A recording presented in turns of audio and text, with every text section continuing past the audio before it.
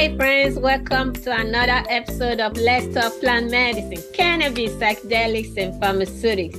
I have an amazing physician with me today. But folks, who am I? Who the heck am I? I am your host, Dr. Lola Ohamba, also known as Dr. Ho, a clinical pharmacist, plant medicine specialist, founder of WCI Health, your alternative health and wellness hub. At WCI Health, we help you level up on your wellness journey using the healing powers of botanical and using education as tools. WCI Health is the founders of Glows. When you think Glows, think beauty from within. What else do we got going on today? House cleaning. This show is for educational purpose and should not be taken as medical advice. Consult with your physician for all your medical needs. Do not stop or start any medicine without talking to your doctor. Having said that, how are we even able to be on air? We are able to be on air because of folks like you that are sponsoring us. The show is sponsored by WCI Health. They are your makers of glows. Go to their website, wcihealth.com, for all your CBD-infused products. Having said that, we are so honored to have Enteotech Bioscience out of Kelowna, Canada. Dr. Pearson is from Canada too, so they are the one that are going to be sponsoring me for the Wonderland Miami coming up first week of November. So they are involved with ketamine-assisted therapy and psilocybin research. Thank you, ET, for your support. Having said that, welcome to the show, Dr. Blake Pearson. Dr. Pearson is a physician. He is the founder of Pearson Health, as well as Greenlee Health. Welcome to the show, Dr. Pearson. Thank you for having me. Dr. Pearson, please talk to me about your practice. I know folks, you are internationally well known in the cannabinoid medicine. Talk to me, what are the diseases that you are focused on specifically? Okay, so within cannabinoid medicine, there's a number of diagnoses that have evidence to support their use in using on patients. And the most robust evidence starts with chronic pain, and that's certainly where I got started in my family practice, helping my patients with fibromyalgia, rheumatoid arthritis, osteoarthritis, a number of diagnoses where pain is a symptom. So we started treating those patients initially, and then as I got more comfortable with cannabinoid-based medicine, now we see more diagnoses, certainly insomnia, help a lot of patients with their sleep disorders. My family practice was older patient population. So pain, sleep, anxiety, that's where we got started initially. And what I want everyone to know is when we're talking about using CBD and THC, these seniors aren't smoking joints. They're not having gummies or edibles. We're talking about, here in Canada anyways, physician guided. Here's your dose. Start at, let's say, 5 milligrams, increase to 10. Regular medicine, and I think a lot of people in the US aren't aware of that actually that's the process. Instead of just go to the dispensary, get whatever you want. Here it's really guided like real medicine. So started with pain and sleep. Now I have more focus in dementia. So we're using CBD and THC to reduce responsive behaviors in dementia patients, getting them off antipsychotics. The pain patients, we're weaning down their opioids using cannabinoids. And then a little more rare, but certainly an interest of mine, is helping kids with autism, that self-harm, have behaviors. Again, we're using usually CBD there to manage the behaviors. And of course, CBD in our refractory epilepsy case or treatment-resistant epilepsy, we're using CBD to manage their seizures. Yeah, thank you. So that is a great work that you're doing now.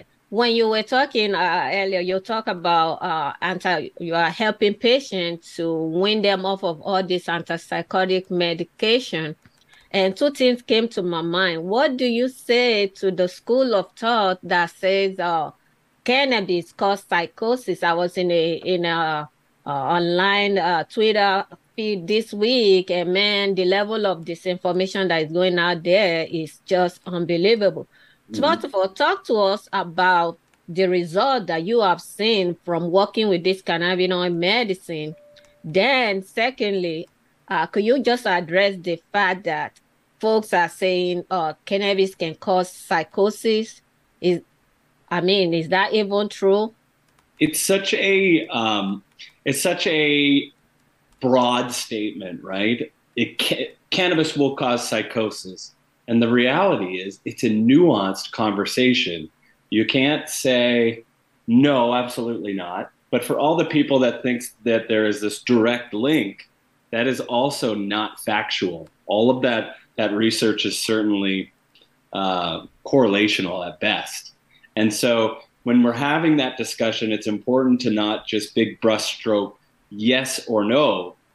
It's nuanced. Certainly the vast majority of people, especially on the medical side, using low doses of THC and CBD, we really don't see, I've never seen it in practice, induce psychosis. But that's because lower doses, specific patient populations. So it's really a misnomer because of outdated observational research that was extrapolated to, yes, this causes psychosis, when in fact, there's a small proportion of people who are at risk, right? At risk for schizophrenia. And if they were to take high doses of THC, you could induce something like that. So the conversation is nuanced, and that's what I really want to say about that topic. Yeah, what have you seen in your own practice? So in my practice, we are using cannabinoids, again, CBD, and yes, THC, in managing the behaviors of dementia. So people will often say, well, dementia, that some of those episodes could be psychosis. And the reality is, in that patient population, cannabinoids are effective at managing the behaviors without inducing psychosis. And again, that's all on dose. So in our practice, in the dementia patient populations, we're using doses maybe between 5 and 10 milligrams of THC and CBD to manage the behaviors. Well tolerated. And again, in my experience of certainly in the dementia side, over 500 patients, we haven't seen any psychosis episodes induced.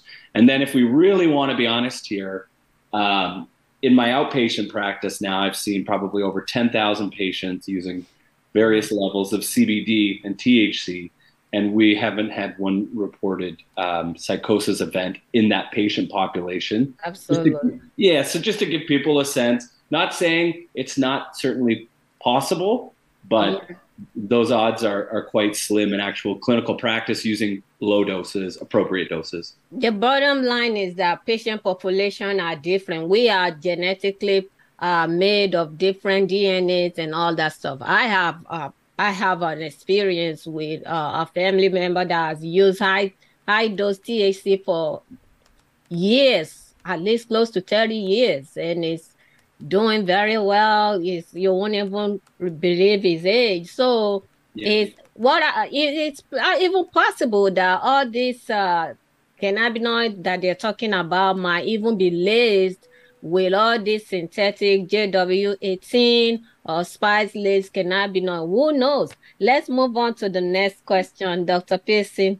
You recently announced the start of a new research study into the impact of cannabinoid therapy on local residents with dementia. And you have partnered with Lambert College and Stephen Rosenman Nursing Home for 3 years, $360,000 research grants from National Science and Engineering Research Council of Canada. Tell us about what this study is going to be about. Yeah, that is a lot of money for cannabinoid-funded medicine. We are moving forward. So talk to us about this research. Yeah, it's exciting work, and certainly to get some federal funding is a sign of things going in the right direction. And the need couldn't be more important now because we have aging population, baby boomers aging. The proportion of people that are going to develop dementia is going to be just a ridiculously high number, and we need to kind of think about other alternatives and not only managing their symptoms, but also preventing disease. This study looks at that one side of managing the behavior. So the study is going to look or expand upon my clinical work in using CBD and THC in the patients with dementia and the responsive behaviors or the behavioral psychological symptoms of dementia to improve those symptoms, improve quality of life, improve mood. Those are some of the metrics we'll be looking at, as well as caregiver burnout, caregiver distress, which is the flip side of dementia for those who care for their loved ones with that diagnosis. So we're going to be looking at those markers and whether cannabinoid therapy can improve things, while at the same time, and perhaps another key component, if not one of the bigger ones, the reduction in other medication, specifically antipsychotics or neuroleptics. So the study will be looking at that as well. And we're just about at enrollment capacity, and a couple of the participants are into that third or fourth month now. And not surprisingly, we're seeing what I've been seeing clinically over the last 5 years in that space, as far as some positive outcomes. That is awesome. That is awesome. In follow up with that, you have expressed that this new study is not about healing or halting dementia. You said it's about managing the behavior associated with this disease, mood and all that. Talk to me about how you narrow down this criteria for this patient population.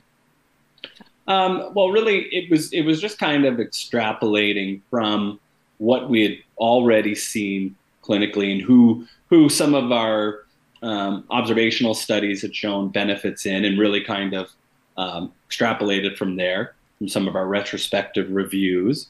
But you mentioned on the healing or halting dementia topic, and I certainly would love to see some research, and hopefully I'll be able to be involved in it one day, on just that, on cannabinoids, on disease halting benefits or slowing down the disease progression. Because when you think about it, now we're learning dementia, Alzheimer's dementia is much more of an inflammatory component or an inflammatory issue.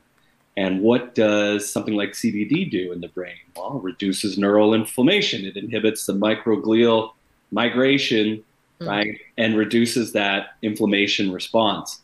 So to me, if you can reduce inflammation in the brain, that's a good, almost a no-brainer, if you will, to look at that for further research on slowing disease progression. Yeah, I totally agree with you, Dr. Pearson, especially when we have data out there that have shown us that inflammation is the root cause of almost all disease states, including cancer. Inflammation is what is causing pain. So if we take all those inflammatory cytokines and all those inflammatory agents out of our disease state, it's like we can even say that we have cut our risk into half. So that really makes sense. Really makes sense. You have also said, Dr. Pearson, that while you have seen an increase in physician uptake in the recent years, the human endocannabinoid system is still not being taught in med school. None of us learn this stuff. I'm a clinical pharmacist. None of us learn this stuff in medical school, which is pretty, to consider that the fact that we already have this cannabinoid in our system and the real police of our medicine are still not learning about this system is nothing to write home about. What do you think the educators have? Why have they not even include this endocannabinoid system in their curriculum? What are we waiting on?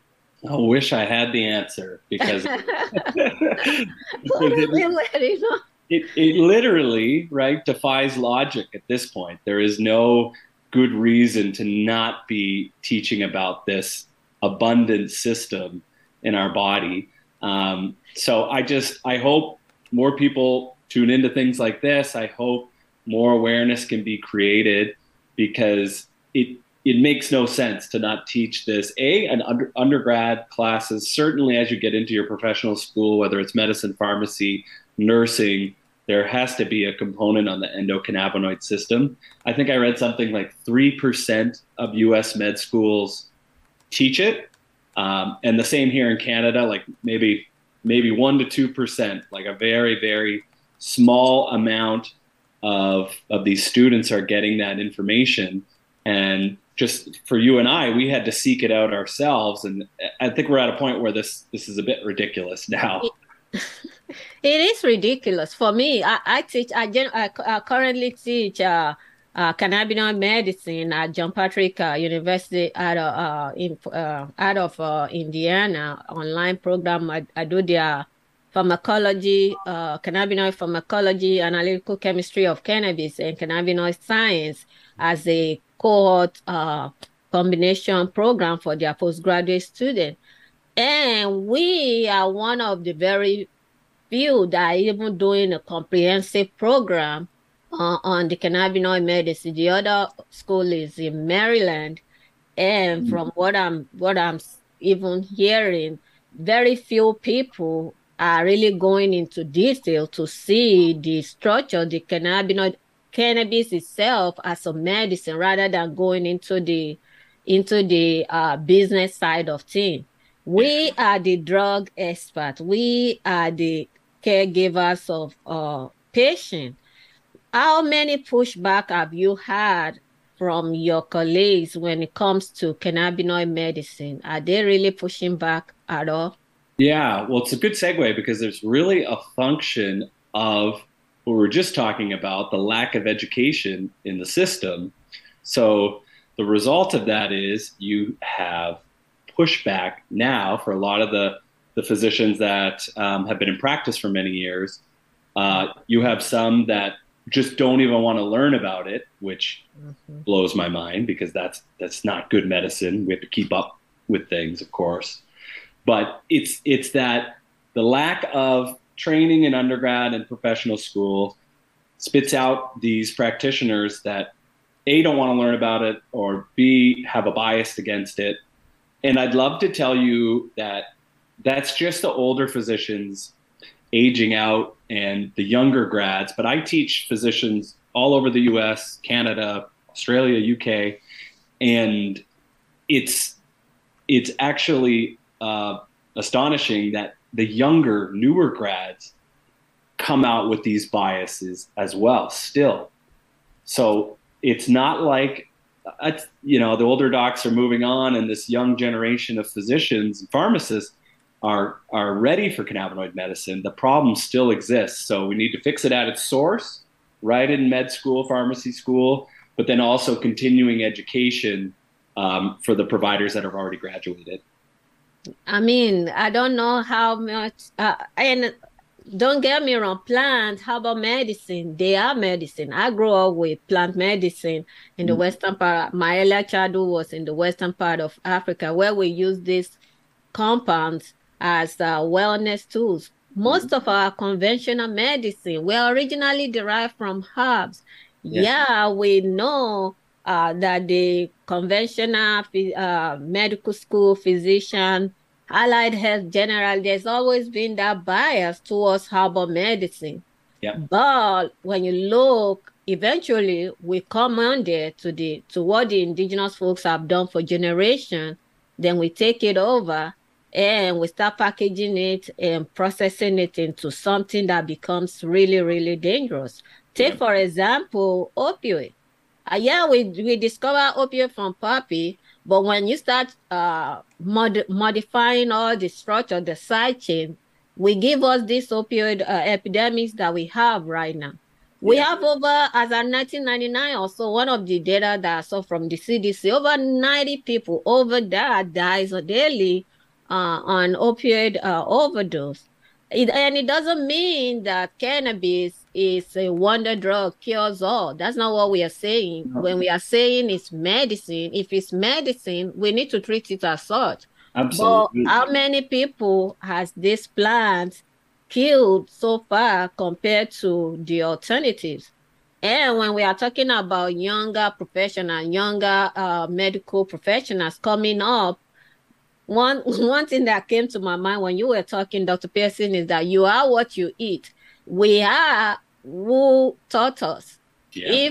If these folks are not being given this information and are being given all this disinformation, that is exactly what we are carrying over. Hopefully, the power that be, especially with the recent uh, announcement from the Biden administration, that is really a way, a move forward for us. Hopefully, we will continue, especially here in the United States, to Yeah. move forward.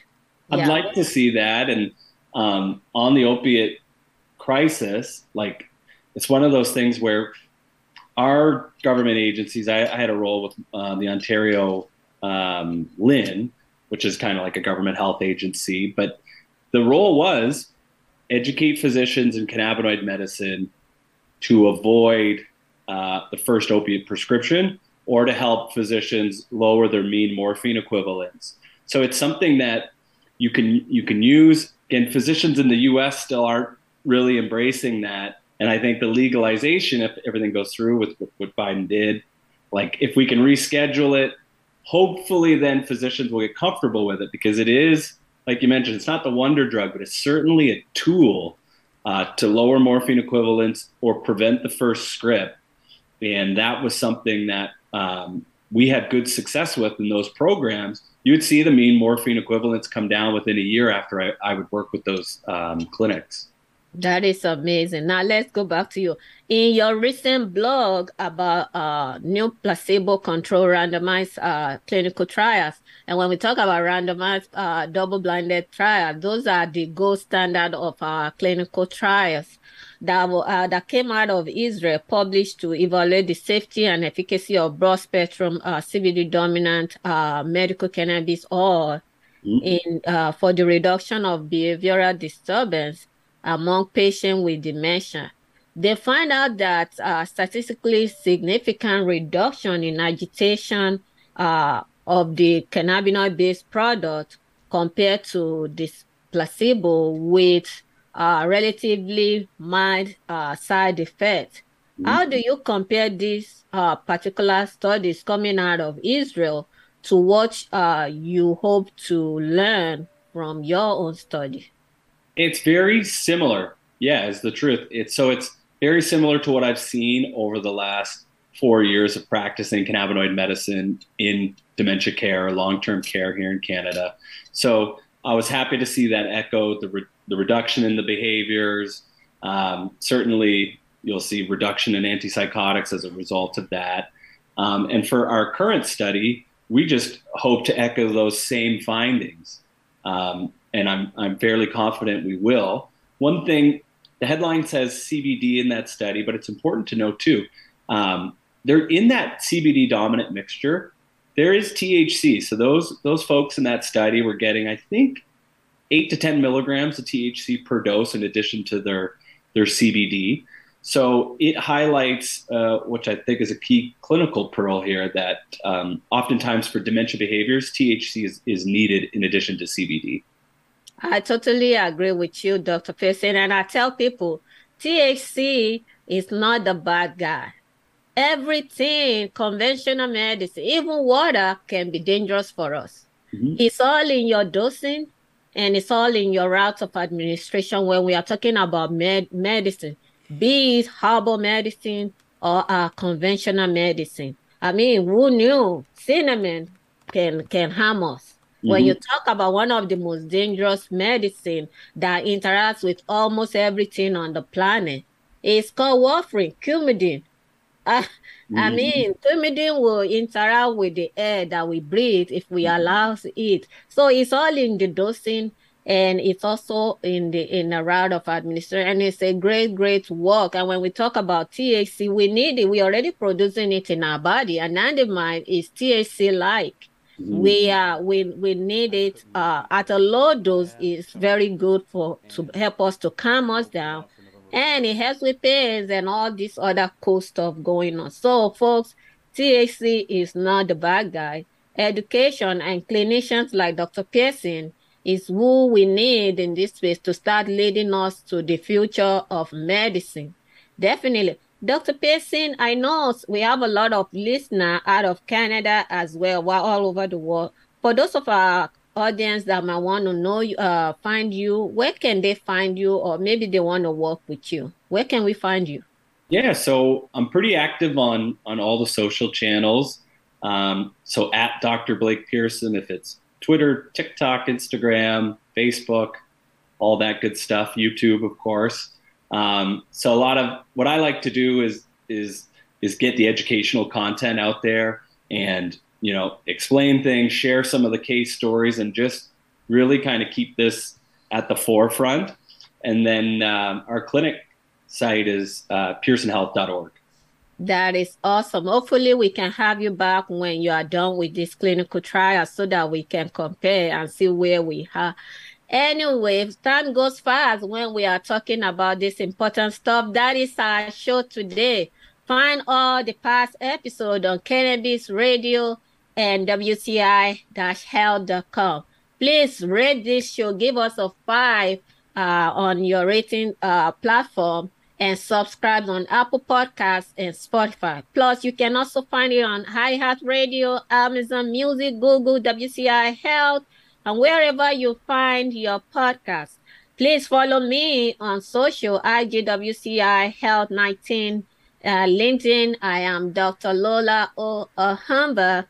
And of course, remember to pick my book if you are yet to do that, A Pharmacist's Guide to Cannabis, Perspective of a Non-Conforming Clinician. Definitely, we are still calling for sponsor for this show. If you would like to be our tribe, please come on, slide in DMs and come hang out with us. Help us to keep this show going as well. And if you are in Wonderland, Miami, that is happening November, first week of November, the 3rd to the 6th, I will be speaking on the depression panel, ketamine and depression panel, and the adverse reaction and side effect. We're going to be revealing clinical data. So come hang out. Let's see what's going on. And until next time, folks, remember, health equals well. Bye for now.